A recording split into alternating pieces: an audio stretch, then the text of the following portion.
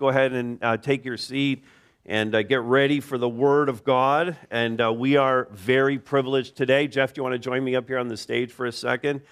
We are pleased to have Jeff Bucknam with us here today to bring God's Word. And I want to say a little bit about him before we get going here, but he is the lead teaching pastor at Harvest Bible Chapel in Chicago, and that's the church that founded us back in 2001.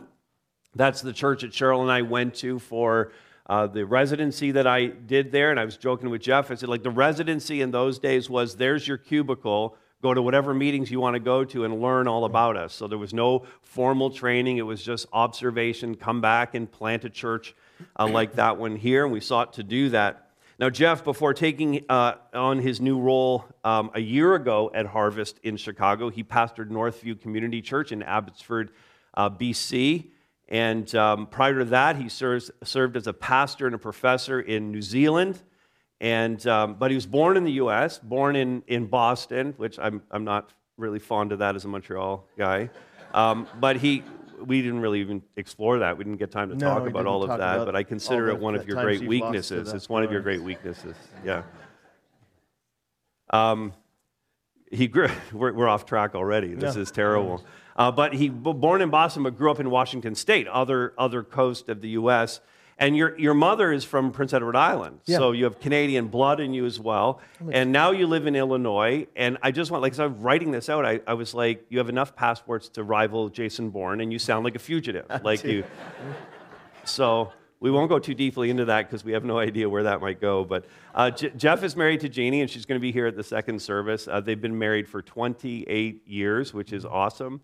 And they have three children who range in age from 12 to 21, boy, girl bringing up the rear there. And so, Jeff, you told our elders at breakfast yesterday that you've pastored three churches. Is that right? A lead pastor of three churches. Lead pastor of three churches. Yeah, and that you have, in each of those three cases, they've been turnaround churches. So churches that have been in crisis. And in fact, that's what prompted you to pursue your current assignment at Harvest Chicago, which is a church that we love, because that church certainly fits the description of a turnaround church. Well, not yet, but yeah. Yeah, okay, so it hasn't turned around yet. We're on our way. Okay, we're getting there. So you're in the midst of it. Now, I have a couple of questions for you before you get into God's Word here. And the first question would be, what would prompt you to leave beautiful British Columbia for Illinois? Because I've been to parts of Illinois, and aside from Chicago, there's really not much there. No. And but especially, you just became Canadian citizens, a year before you came, or shortly? A couple years right before COVID hit, actually. Okay. And what possesses? So there's a multi-layered question here. What possesses a pastor to take on the hardest assignments that they can possibly imagine? Because pastoring is difficult anyway. I mean, I can attest to this. This is hard here. They smell like sheep. So answer that question. Why would you take something like this on? Well, you just like in your life, you have a series of providences that kind of mix together. You wonder how you ended up where you are, and then you think, I had this change of heart here, or this door opened here, or whatever. Our church in British Columbia was doing great, and I'd been there for 15 years and has seen the Lord really do some really great things there. COVID hit. We had just voted to build a building, which we needed, and all this stuff. It was great. Everything was great. And then COVID hit, and it wasn't great. Not just the COVID stuff, but I thought to myself at that point with a couple friends, if I were ever going to make a change, this is the right time to do it. I had some really capable staff with me. I had another guy on the staff who I'd brought along for just such an occasion if it were ever to happen. And I thought, he could take this church. We had basically tried to take that church and make it into kind of a mission training center. We wanted to plant churches all over Canada, especially, and we're in the process of doing that, training leaders, all that kind of thing. And so I was like, I would love to do this, take all that I've learned and do it somewhere else. But my heart has always been for the hurting things. I'm a kind of a catalyst. I'm the guy who comes in and points out all the elephants in the room. And I had a friend who told me you should consider thinking about Harvest Bible Chapel who's looking for one, and looking for a pastor. The first thing I said is, no, I don't think I'll do that. Right? I'd followed James MacDonald's ministry. I knew Mark Driscoll's ministry, and they were kind of buddies. And so as time went on, more and more, the Lord kind of gets a hold of your heart. And we came and visited Harvest clandestine so that no one would know, although they'd say, hello, wink, wink, like you're there for a reason. So I eventually was sitting actually at a Starbucks coffee with my wife, and I said to her, is there anything more Christian than setting aside one's comfort and going to the hurting to see them renewed? I was like, that sounds like the incarnation to me. It sounds like the Good Samaritan to me. So how is it that we're supposed to see this church and all the hurting and pain that they've been through lying on the side of the road, and I'm supposed to walk by and not try it? My church viewed itself as a sending church, so I went back to my church and said, so you know how we've been talking about all this sending stuff all this time? I don't think we ever thought that maybe I would be the one who is sent. But I think that's what's happening here, and the elders of our church got very much on board and were like, yeah, we actually think this might be the case. So here's what we're going to do. We're going to send you to Harvest Bible Chapel in Illinois, and we're going to see if the Lord can do a great work there. And it's been really hard. Yeah. It's a very hard year. And you're right. It's not, there's the mental thing that you say, oh, yeah, it's going to be great. I'll show up and Jesus will do his work. But then you get there and you realize that Jesus does his work over time, and usually through a lot of pain. And you're like, oh, this wasn't as fun as I thought it would be. Right. But it's still great. And, you're walking in the ways of the Lord. So.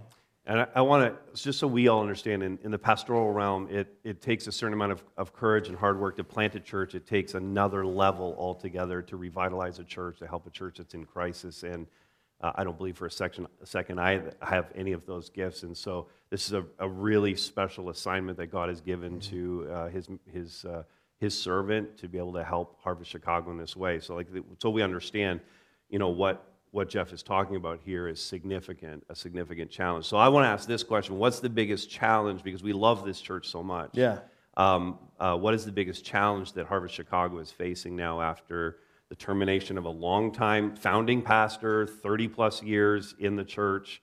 What's the biggest challenge that you're facing there? Have you guys ever had a concussion? Yeah, some of you. And you get back to the point where you look normal, but you're not normal, right? And the light hurts your eyes, and every time somebody moves quickly, you're like, oh my gosh, and your head hurts, and you have to sleep all the time and that kind of thing. So everybody thinks that you're back to normal. Hey, it's so great to have you back to work and stuff. But deep inside, nothing normal about this. Harvest has had a pretty significant concussion. And while things look normal on the surface and you show up and you see all the things that are happening and you're like, oh, there's ministry here and there's ministry there, everywhere you go, the person you're talking to is concussed.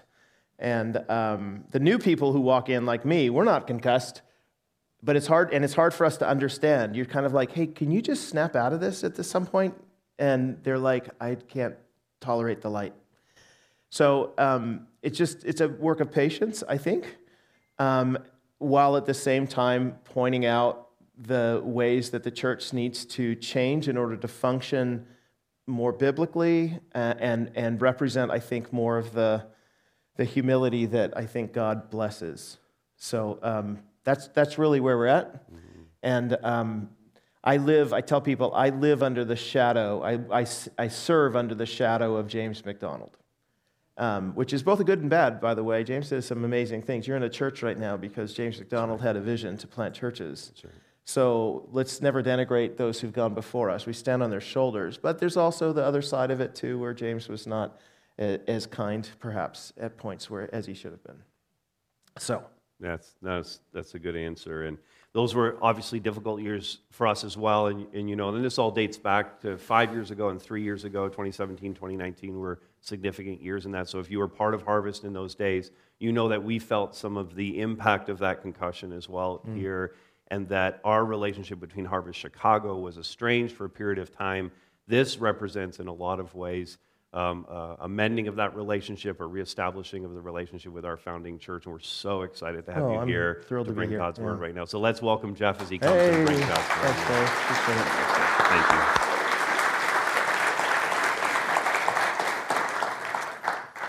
Thank you. You're going to need a Bible, and you're going to need to open it to Hebrews chapter 12. Only 2 verses, so piece of cake. You'll be reading the verses together with me a couple times over. I just want to point out a few things. Kind of take 3 passes at them and show you something different each time we go through it. You know the name Charles Templeton? Some of you, especially in this region of the world, many of you will know. If you're younger here, you might not know the name of Charles Templeton. For those who don't know his name and his story, he was basically the Billy Graham of Canada. He was from Toronto. In the 1940s, so a long time ago, 80 years ago, mass evangelism really hit big in the United States. Which when I say mass evangelism, I mean like massive tent meetings. So I'm going to come to your town, and maybe we'll rent out the Rogers Center, and you'll bring all your friends, and at the end we'll do this big call forward, and people will stream forward, and we'll pray to receive Christ. That kind of thing, a kind of Billy Graham crusade sort of thing. Well, Charles Templeton actually was friends with Billy Graham, and he was the Canadian version of that. In 1946, he was listed as one of the men, quote, best used of God by the National Association of Evangelicals in the United States, which is kind of funny to me because I'm like, that's an interesting award. Do we still give this stuff out? You're the best pastor award today, you know. But best used of God in 1946. So a remarkably strong-hearted Christian, leading people to Jesus leader. He was the pastor of Avenue Road Church in Toronto and was very involved in the early stages of Youth for Christ. And so if you've ever been involved with that ministry, he had a huge part to play, Templeton did, in its beginning. Newspapers reported, this is in the States now, that he was winning about 150 converts a night. In a week-long meeting in Evansville, Indiana, 91,000 of the 128,000 people in the city came to hear him preach. So that's a big draw. That's a big draw. What, 3 out of 4 people that you talk to on the street, hey, did you go to the Templeton thing? Oh, yeah. I was there the other night. He began having serious doubts, though, about his Christian faith, actually while he was preaching. The stories that he tells were that he heard the words coming out of his mouth, and he just came to realize he didn't believe any of them. But he still kept doing it because it's his job, and this is his living and his family and all this sort of stuff. And so for a while he was preaching, and he didn't believe much of anything that he said. He gave his last sermon, he said, and he didn't believe a single word of it. There's stories about him coming out of the pulpit and walking straight down out of the back of the church and never coming back. I don't know if that's true or not, but the picture's right. He wrote a book called Farewell to God. You can still buy it. In it, he said this, I oppose the Christian church because for all the good it sometimes does, it presumes to speak in the name of God and to propound and advocate beliefs that are outdated, demonstrably untrue, and often, in their various manifestations, deleterious to individuals and to society. I've been in ministry for 26 years, and I could give you a list of Templetons in my ministry. Brothers and sisters who have led churches, who have attended leadership development classes, people who I believed were going to be really, really great leaders and have a great impact for God around the world, who are now, if I made a phone call today, who are now either wouldn't take the call because I'm a Christian pastor, or would take the call, and if as soon as I brought up Christianity, they would want to hang up or fight me. It has been easily the hardest part of my ministry life.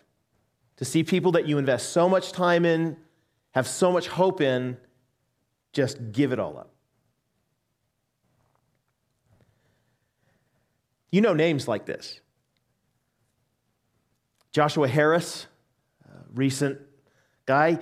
When I was at Northview Community Church in British Columbia, Joshua was at Regent in Vancouver, and we invite him out, and he did some of our men's ministry stuff. If you read about Joshua Harris today, he doesn't believe at all. Rob Bell, is the name? Some might know, Grand Rapids, Michigan, big pastor. People called him the next Billy Graham. Christianity Today called him the next Billy Graham. Today he lives in California and believes some mixture of what Oprah believes with Deepak Chopra, and I don't know. He would not claim the term Christian.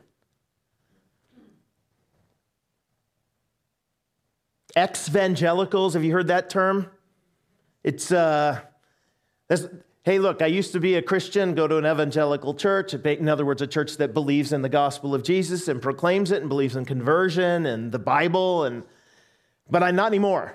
I now have a blog, and I write all about how horrible the church is. These are modern-day Hymenaeuses and Alexanders. If you go to 1 Timothy chapter 1, you will find that Paul had his own problems. These guys had shipwrecked their faith, according to Paul. So it's not a modern problem. It's an all the history of the church problem. It occurs to me that as I talk to a room full of Christian people who've showed up early on a Sunday morning, you're like, you guys are the committed ones, right? You got up out of bed to come. 11 o'clock people, they're not getting out of bed, right? But here you are, and I'm talking to you, and you're the ones who we should all think, yes, you're going to continue in the faith. But I'm telling you, statistically, in the room, there's like a quarter of you who aren't. Something's going to happen in your life. It's going to make you question God. And I don't know. Make friends with certain people. You want to be part of this other group. And the requirement for admission to that group will be a termination of your Christian faith. It won't happen all at a moment. It'll just happen. It'll happen over time. So here's the question that you have to ask. What does Scripture say about someone like Templeton? What does Scripture say about somebody who professes faith in Christ but doesn't persevere in that faith? Look, I teach entire classes on that question, but let me just tell you in shorthand, the answer in the Bible is really clear. Hebrews 3, verse 14, we have come to share in Christ if indeed we hold our original conviction firmly to the end. The writer of Hebrews can't say it any clearer, okay? There's lots of places in the Bible. This subject takes up more space in the New Testament than any other subject that I can think of. Honestly, continuing in the faith. And every book of the Bible, continuing in the faith. And Hebrews 3 says it right. We've come to share in Christ if indeed we hold our original conviction firmly to the end. So look, giving up is not an option for those who want to stand before God one day and hear commendation and not condemnation. So how do we do that? What does it look like to continue in the faith? What kinds of attitudes do you need to have? What kinds of practices do you need to have in place in order that you might finish the race, as Paul said? Kept the faith. So here, this passage, Hebrews 12, 1 and 2, I think gives a really great summary of a few of those. I like pithy titles, so here we go. In order to continue in the faith, you need to, number one, embrace your race. Number two, run without the robe. And third, welcome the witnesses. You like that? R's and W's? Okay, I'm pretty proud of it, so. Embrace your race, run without the robe, and welcome the witnesses. Okay, so here's the first of those. Embrace your race. Like I said, we're going to take a few passes through this short passage together. I'm just going to point out something different each time, all right? Therefore, since we are surrounded by such a great cloud of witnesses, let us throw off everything that hinders and the sin that so easily entangles, and let us run with perseverance. And here's the phrase I want you to focus on in this first pass. The race marked out for us. Let us run with perseverance the race marked out for us. It's passive, right? So somebody else has marked out a race for you. And of course, in the Bible, you know who that somebody is, right? It's what we call a divine passive. And God has marked out a race. So the image here is, in the Roman world, when this stuff was written, there were things called race masters. Man, they loved their Olympic Games. They loved their games. They had a thing called the Corinthian Games that would happen, and they'd last like 180 days. Like the Olympics on steroids. They loved this stuff. And so race masters would come along and they would mark out courses. You guys ever seen the steeplechase or maybe a cross-country race, and you have to figure out what kind of torture you want to put the runners through? You know, hey, look at the last 4 kilometers. We're going to make them climb up this hill and climb the cliff and then come down the other side. You know, sadistic men do this. So you put together this race. So the race masters would design a particular race. And that's the image that you've got here, is that God is a race master and he is designing a particular race. But here's the question that I want you to ask, and we'll try to answer. Is it the same race for everyone? Like, is God just marking out a race and saying, okay, everybody's going to run the same race, and at the end, there's just one race marked out for everybody to follow? Now, my argument here is no, and I'm going to do this by going to the context of this passage. If you go back to Hebrews chapter 11, verses 32 and following. You guys know Hebrews chapter 11. Those of you who've been in the church for a while, it's called the Hall of Faith. It's a story of a whole bunch of different people who had faith despite all the present circumstances, how it looked horrible. They had faith in God so that they finished their race. So they continued to the very end, faithful. So in Hebrews chapter 11, verse 32, he kind of gets to the end of this list of a whole bunch of people who have done that very thing. And he says, what more shall I say? I don't have time to tell about Gideon, about Barak, Samson and Jephthah, about David and Samuel and the prophets who, through faith, conquered kingdoms, administered justice, gained what was promised. These are all good things, yes? I mean, shut the mouths of lions. That would have been a good one. Through faith, you end up seeing immediately the shutting of the mouths of the lions, quenched the fury of the flames and escaped the edge of the sword, whose weakness was turned to strength. Amen. That's what we want. And who became powerful in battle and routed foreign armies. Women received back their dead, raised to life again. Now I'm pausing here because there's a shift in this passage. Right here. All that front end stuff, we're like, yes, now that's a race I can run. You know, where I'm called to have faith in a particular moment, and then you show the faith, and immediately God comes through. You put us in that oven, says Shadrach. And you don't get burned. And then here, there were others who were tortured, refusing to be released so that they might gain an even better resurrection. Some faced jeers and flogging and even chains and imprisonment. They were put to death by stoning. They were put to death, guys. They didn't get there to the edge of death and the angels came and swooped them away. They fly away. Nope. No taunting. Some faced jeers and floggings, even chains, imprisonment. They were put to death by stoning. They were sawed in two. They were killed by the sword. They went about in sheepskins and goatskins, destitute, persecuted, mistreated. The world was not worthy of them. They wandered in deserts and mountains, living in caves and in holes in the ground. You see it though, right? There are some people in God's plan who will experience the immediate outcome of their faith. They will pray and pray and pray, and they will receive the answer. And then there are others who are not. Have you ever spent time around people who, they get up in church or maybe they give a testimony and they're like, I had cancer and we prayed together and had the prayer meetings and I went to the elders and they laid hands on me and I was healed. I went back to the doctor and they said, you don't even know what we were thinking. There's no tumors anywhere.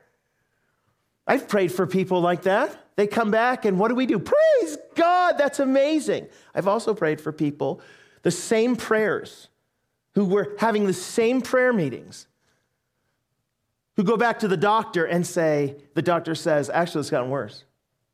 You have like a day or two or a week to live.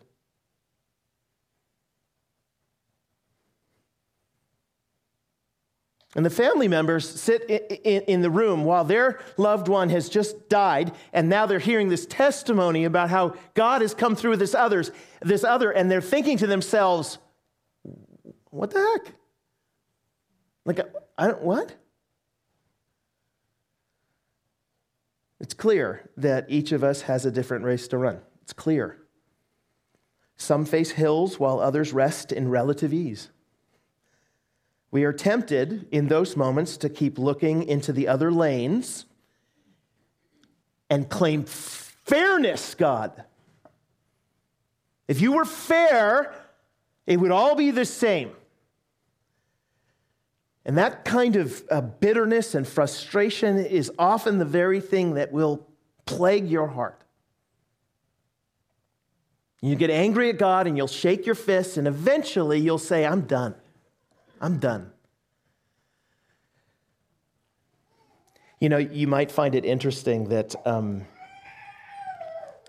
there's this little scene after Jesus rises from the dead, and then Peter, you remember when Peter comes and there's the big open fire and Jesus is there and he's like, hey, put the nets out on the other side. And Peter's like, they do, and then they get all the fish back in and they Peter jumps out of the boat and he swims in and they're having a fish for breakfast with Jesus.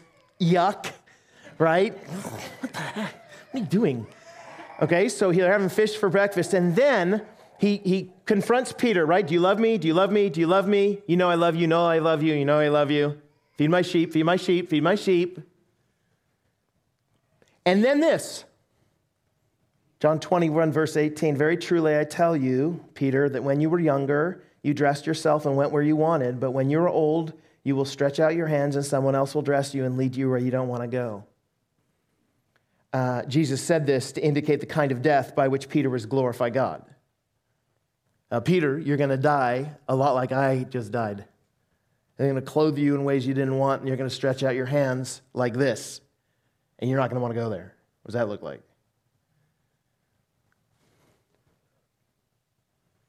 And then he said to him, follow me. This is your future, Peter. This is the race, Peter. This is the road that I have marked out for you, Peter. Follow me. You're not going to want to follow me because that's the road, but you follow me.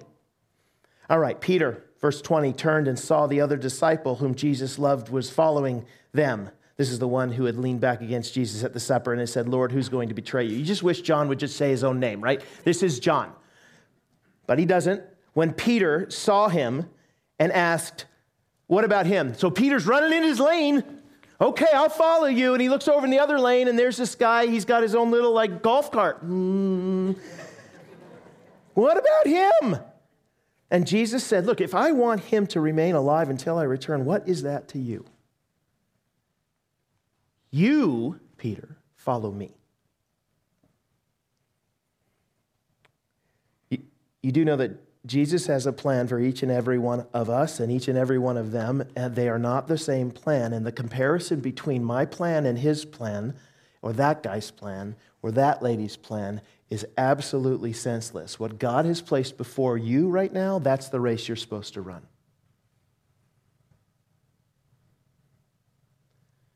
You weren't asked to run my race. And I wasn't asked to run yours.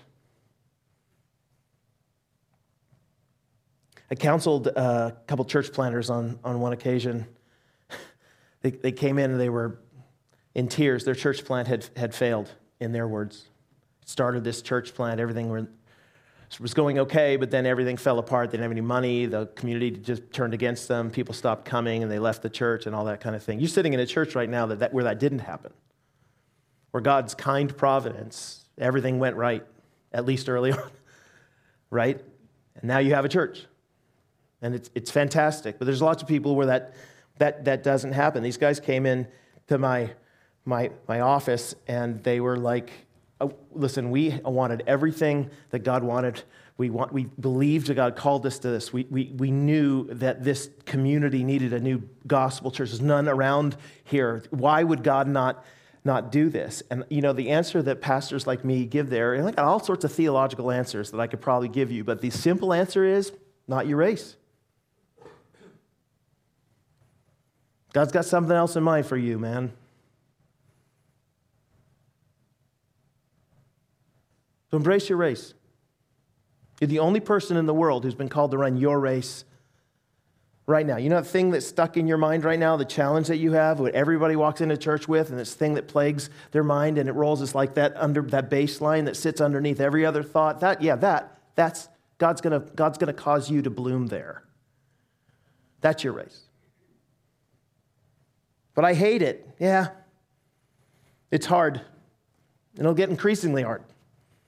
And then sometimes the wind will be at your back. Embrace your race. Second, you need to run without the robe. So here we go. Verse 1 again. Therefore, since we are surrounded by such a great cloud of witnesses, and here's the line, right? Let us throw off everything that hinders and the sin that so easily entangles. And let us run with perseverance the race marked out for us. Let us throw off everything that hinders and the sin that so easily entangles. So my friend Alan, who I went to seminary with all those years ago, is a New Zealander, and he was an amazing runner. He used to ask me to go out for a run, and I said, I don't run. He said, do you ride your bike? I said, yeah. Well, I'm trying to run a marathon, so you ride your bike next to me. Okay? Like, I'd get tired before he did on the bike. I'd barely be going. I'd be like, man, can we take a break? But he'd keep going. He's an amazing runner. Anyway, he wanted to qualify for the New York City Marathon, so he had to post a certain time and other ones, and eventually he actually did qualify the New York City Marathon. He got into reading all sorts of things about running. I remember going to the mall with him, though. He had to buy some clothes for the race, for the marathon. And I said, what's wrong with the clothes you have? And he's like, oh, no, those aren't going to work. He said, I need something as lightweight as I possibly can. So we went to the store, and he looked at these different shoes that were like they were different weights by measures of like milligrams. But he's like, that really matters. Does it? Anyway, he ended up getting these shorts on. Like, seriously, we're in this middle of this mall in Dallas, Texas, and he pulls these shorts on. And have you ever seen running shorts? And the answer is no. Nobody sees them. They're like that. They're so short, right? Like, nobody sees the short. So anyway, he's there, and he puts this short on. He puts a skin-tight shirt on, and he starts doing the thing that, you hope your husband never does when you go to the store. Like, ooh, I'm going to try this out, He is literally running up and down the aisles of the store, and I'm like, oh, my gosh, Alan.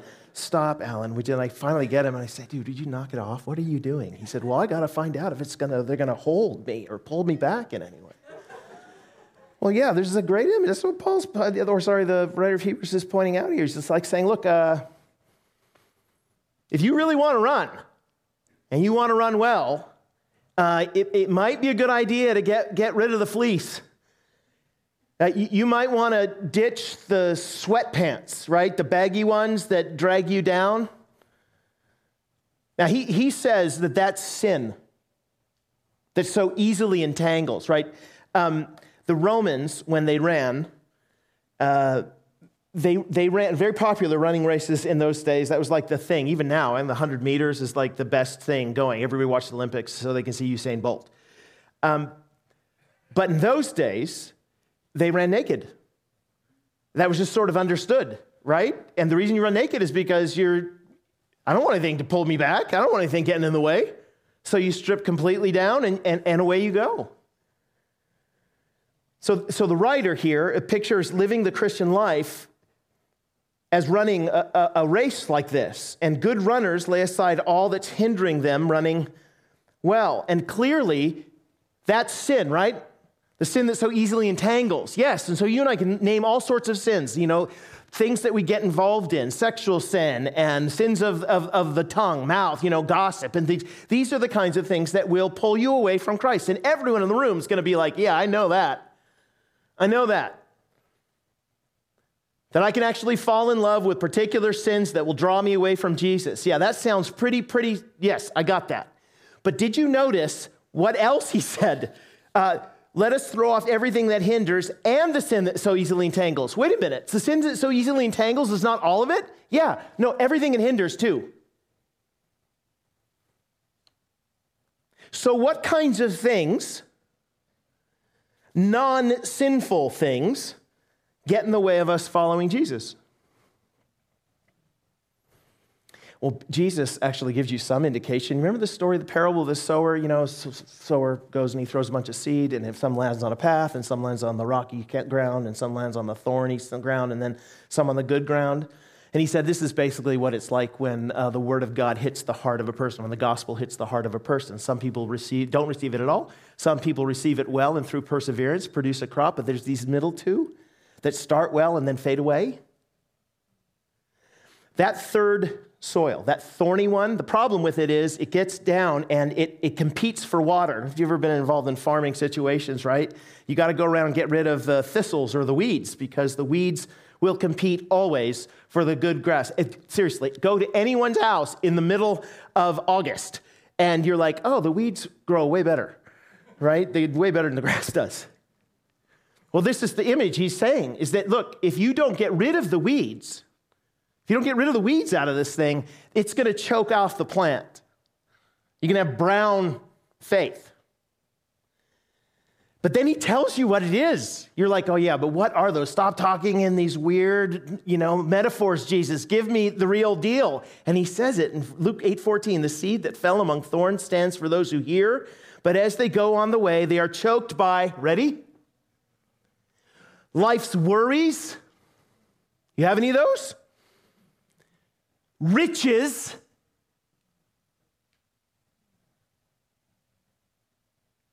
I'm saying that to the richest people who've ever lived in the entire history of the world, right? Like we live in castles.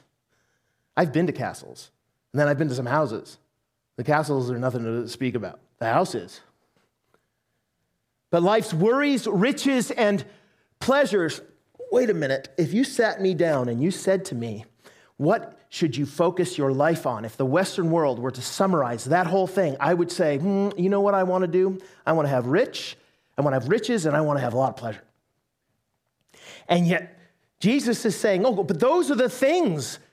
The focus on those things are the things that choke out the faith. I was at a conference a number of years ago, and many of you might know the name John Piper. John Piper's he's a great preacher, but he preaches like this, and then every once in a while, he goes really bad. And at this one point, he was doing part of his manuscript, and he said, I own a leather couch, and it is the most dangerous thing in my home. All right, John. And his reason was because he was like, when I sit down in this leather couch, I don't want to get up. It is the most comfortable thing I've ever been in. And all of my desire to follow Jesus and to sacrificially give and all this stuff, it all goes away. He said, I love the couch. I'm going to keep the couch. But if you're not careful with the leather couches of your life,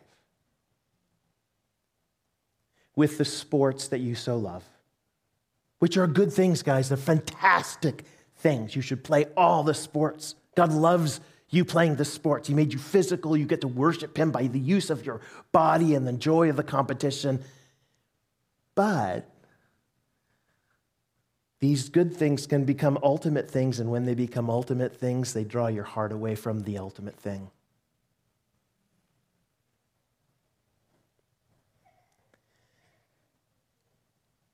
My friend Ralph in New Zealand, he was actually a professional basketball player in New Zealand, and he played in the Olympics in the year 2000. I think it was, the year 2000. He guarded Magic Johnson.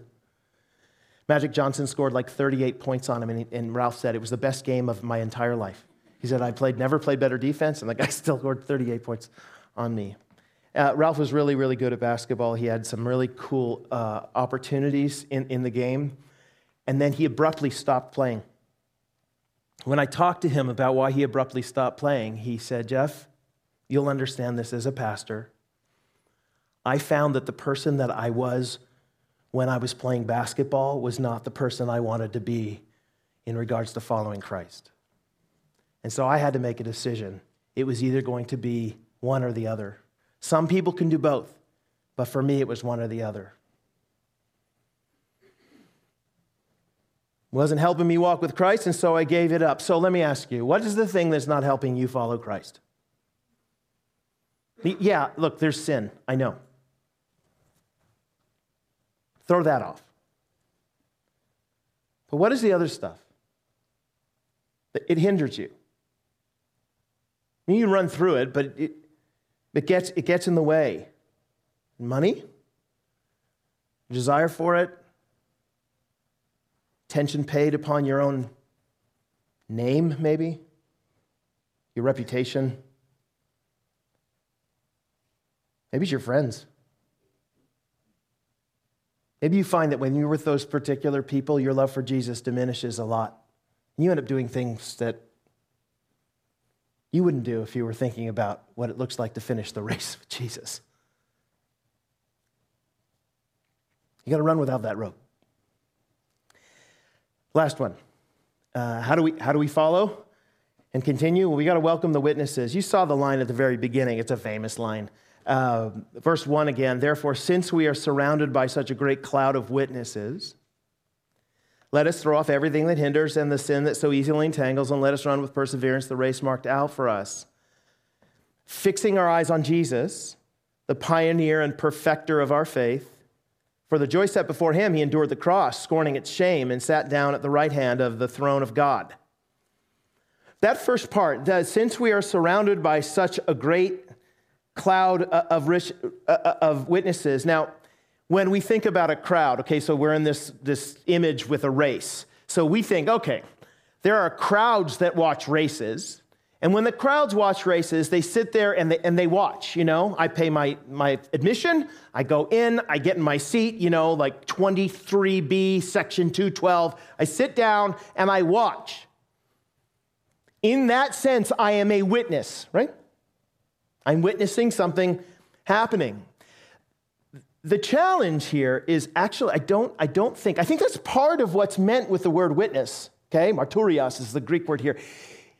It means, though, something more than that. See, I can witness event, or I can witness to what's happening on the field. Does that make sense? If I were a participant in the event, and then I sit down, I'm both watching the event, but I'm also giving testimony to it when I cheer. I'm saying, yes, keep going that way, because I went that way, and I finished. Maybe an image is helpful here. Okay, so Wayne Gretzky, you know who he is? So Wayne Gretzky is sitting there with me, because we're pals, and we're watching the hockey game. We're not pals, by the way. Some of you are like, whoa, he knows Wayne Gretzky. No, don't know Wayne Gretzky. So Wayne Gretzky, we're sitting there and we're watching the Oilers lose. So, we're watching. And now I'm watching it and I'm a witness to this. Just so you know, if you got me on the ice, I'm terrible with the skating. Terrible. I couldn't do it even if I tried. So while I'm watching, I'm cheering and I'm saying, go, cycle the puck. I don't know what that means either, right? Cycle the puck. And Wayne is sitting next to me. We're on the front, maybe, and there's the boards there. And guy goes by, and I'm pounding on it. Come on! And Wayne is sitting next to me, and he's yelling, cycle the puck! And he's pounding on the thing, and he's saying all this gibberish of hockey and things. Now, I'm a witness. I'm watching the game. I'm even engaged to some degree. But Wayne is both a witness of and a witness to. He's a witness to in the sense that I know what I'm talking about because I used to do this better than you. So do what I'm telling you to do. Cycle the puck. Someone's going to tell me later what that means. I still don't know. The guy said, cycle the puck. But do you see the difference? Well, what he's talking about here, since we're surrounded by such a great cloud of witnesses, he's talking about since we're surrounded by such a great crowd of Gretzkys. They are not just the people he just listed off in chapter 11 are not people like me who just watch it. I don't know what to do. This is just a game. I came in so I could eat popcorn and watch the guys hit each other. But Wayne is like, I know exactly what to do. I know exactly what's going on, and I'm here to pound on the glass so I can urge them forward in doing the right thing because it will achieve the end for which they seek. Since we are surrounded by such a great crowd of witnesses, let us do all these things. In other words, there are a crowd of Christian brothers and sisters who have gone before us, who are pounding on the glass of our lives, saying, keep going. Keep going. I know it's hard. I know it's hard. I was in a place that was really hard. Do you remember when I went into the lion's den? Do you remember when I went into the flames? Like, I know what you're facing, and I know the difficulties are because I've been in those difficulties. I've gone a long way off and seen God provide in amazing ways, and sometimes not. I know what it's like to be discouraged and frustrated and all that. I know that. Cycle the puck.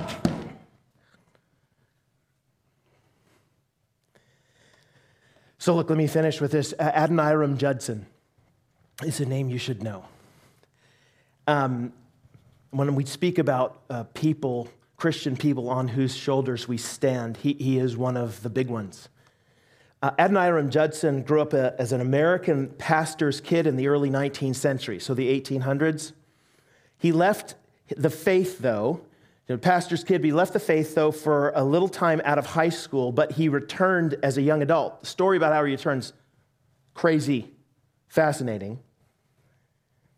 But he eventually became burdened for missions in general. He was actually reading this book about the British East Indian Company, and he was reading about all these adventures that these guys were having for the sake of business, and he was like, man, wouldn't that be amazing if you took the gospel to people like that?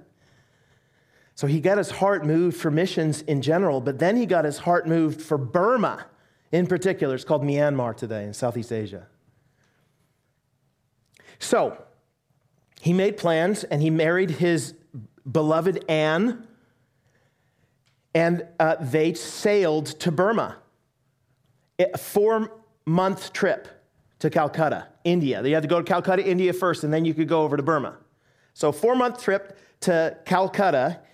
On this trip, see, his wife got onto the boat, and she was pregnant in the middle of the ocean. Their child was born and immediately died. I mean, they're going to serve Jesus in a far-off land to bring the gospel to them, and their baby dies. They finally get there. They get to Calcutta. For a number of reasons, they can't stay there for very long, so they immediately end up in Burma. There they are in Burma, and he starts his ministry. He figures that, look, the only way for these people to know anything about God is going to be if I can translate the Bible into Burmese. So he starts translating the Bible. While he's translating the Bible, his ministry is interesting because the Buddhist monks in those days, they would sit on the side of the road basically with these big tents. They called them zayats, big tents. And they would sit there and people could come by and come up to them and get counseling about Buddhism and stuff. And so Judson was like, I'll set up a zayat on the side of the road, and when they come up and talk to me, I'm going to share the gospel with them. So he did this for years and years and years. People would beat him up because the Buddhists didn't want him there. Religious freedom was not a thing in Burma. He's there for 7 years. He gets 18 converts in 7 years. In fact, the first one comes after the 7th year. Can you imagine? 7 years. He lost his second child there at 7 months old during those 7 years. So now he's lost 2 kids. He ends up going to thinks, well, if I can go to the government and I can get them to allow religious freedom, then I can bring more missionaries over and we can have a more impact. So he goes to the government. It just so happens at the time that he goes to the government, the Burmese get in a big fight with the British, and everyone who's white is seen as being a spy. So Adoniram literally shows up at the Burmese government with his white skin, is like, I want to talk to you. And he doesn't even finish the sentence. They're like, spy, and they put him in a death prison whose purpose is pretty clear. And he's there. He's there for actually a year and a half. Every night in the death prison, they string a bamboo pole between the shackles on the feet of all the prisoners, and they lift the bamboo pole up so that the only part of their bodies that's touching the ground while they sleep is the back of their head and the back of their shoulders, and the rest is up in the air. So you can't escape. His wife would show up, Anne would show up. She'd travel 4 miles every day. She was pregnant at the time, 4 miles every day to plead for his release and to provide. They didn't provide you stuff in the prison, so she would give him food and all sorts of stuff. She actually smuggled in, according to legend, she smuggled in a Bible inside of one of the packages that they couldn't see. And he continued translating the Bible while he's in this Burmese prison. He gets out. They're rejoicing. Anne goes into labor, and she dies. 6 months later,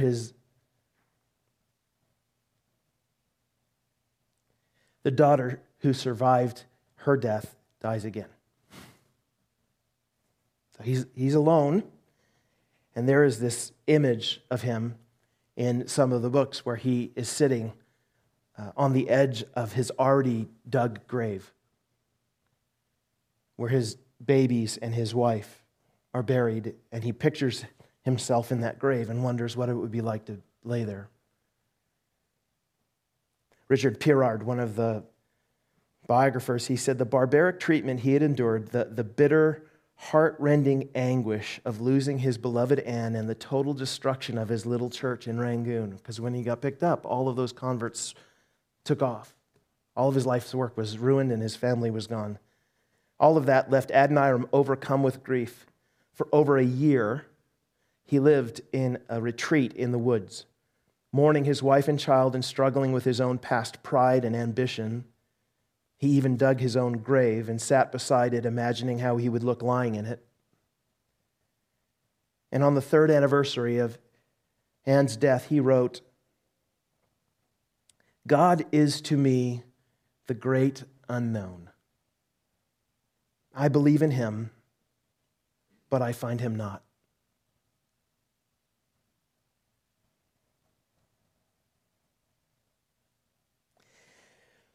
But Adoniram's faith sustained him, and he threw himself into the tasks to which he believed God had called him. He worked feverishly on his translation of the Bible. The New Testament had now been printed, and he finished the Old Testament only a few years later. He also ordained the first Burmese pastor, one of his original converts who'd been cast aside when he went into prison. They refounded the church in Rangoon. Today, there are 3,500 Baptist churches that show their lineage to that single church in Rangoon. A pastor who visited Myanmar at the 150th anniversary of Judson's translation, which was in 2008. Here's what the pastor said. He said, whenever someone mentions Judson's name, tears come to my eyes. This little Burmese guy. The tears come to my eyes because we know that he and his family suffered so much. But today, there are 6 million Christians in Myanmar, and every one of us traces our spiritual heritage to one man, the Reverend Adoniram Judson. Behold the power of perseverance. You do know that there are thousands, maybe millions of men and women who are like this, who surround us. I know you can't see them, but there they are in the spiritual realm looking down upon us, giving testimony, witnessing to the path that they walked and they ran and they're pounding on the glass, and they're telling you, I know what you're facing. I've sat on the edge of my grave, but I've seen what God can do. Through the most horrible, terrible moments, you've seen what God can do. And you know the one who's pounding the most on the glass is the one who's mentioned in verse 2, fixing our eyes on Jesus, the pioneer and perfecter of our faith. For the joy set before him, he endured the cross, scorning its shame, and sat down at the right hand of the throne of God. He gets glorified at the right hand of the throne of God, but the glory comes through suffering. And he's pounding, saying, I know what it's like to lose friends. I know what it's like to feel like your father has betrayed you. I know what it's like to have Judas kiss. I know what it's like to have nobody think that you can do what you say you can. I know what it's like. I know. Keep going. No matter what it is that's in front of you, keep going because there is joy in the distance. He's mocked on the cross, Jesus says. He's crying in the garden. If I were him, I would have taken my ball and gone home, but he didn't. He ran his race faithfully to the end and received the reward. So the big question is, will you? Will you continue? You know, faithful is he who calls you, and he also will do it. So you can embrace your race. You can run without the robe, and you can welcome the witnesses. Listen, let's pray. Father, I'm thankful for your goodness, and I'm thankful, Father, for the Lord Jesus and all those who've gone before us, who followed in his way and give testimony to the goodness of that way. And I'm thankful, Lord, that you show us in your word what it looks like. And it's hard for us to imagine that our lives are but a mist that appears for a little while and then vanishes. We think that every moment is an eternity sometimes, Father, so the suffering of this present age seems way bigger than it is. But Father, help us to focus on the fact that the suffering of this present age is not worthy to be compared to the glory that will be revealed. So Father, give us a heart for that glory, give us a vision for that glory, and help us to walk in the way. Eternity, heaven, is a very, very long time, and this is not a very long time. So help us deal with these light and momentary afflictions so that we may one day hear, well done, good and faithful servants. You may enter into the joy of your master. We pray in Jesus' name. Amen.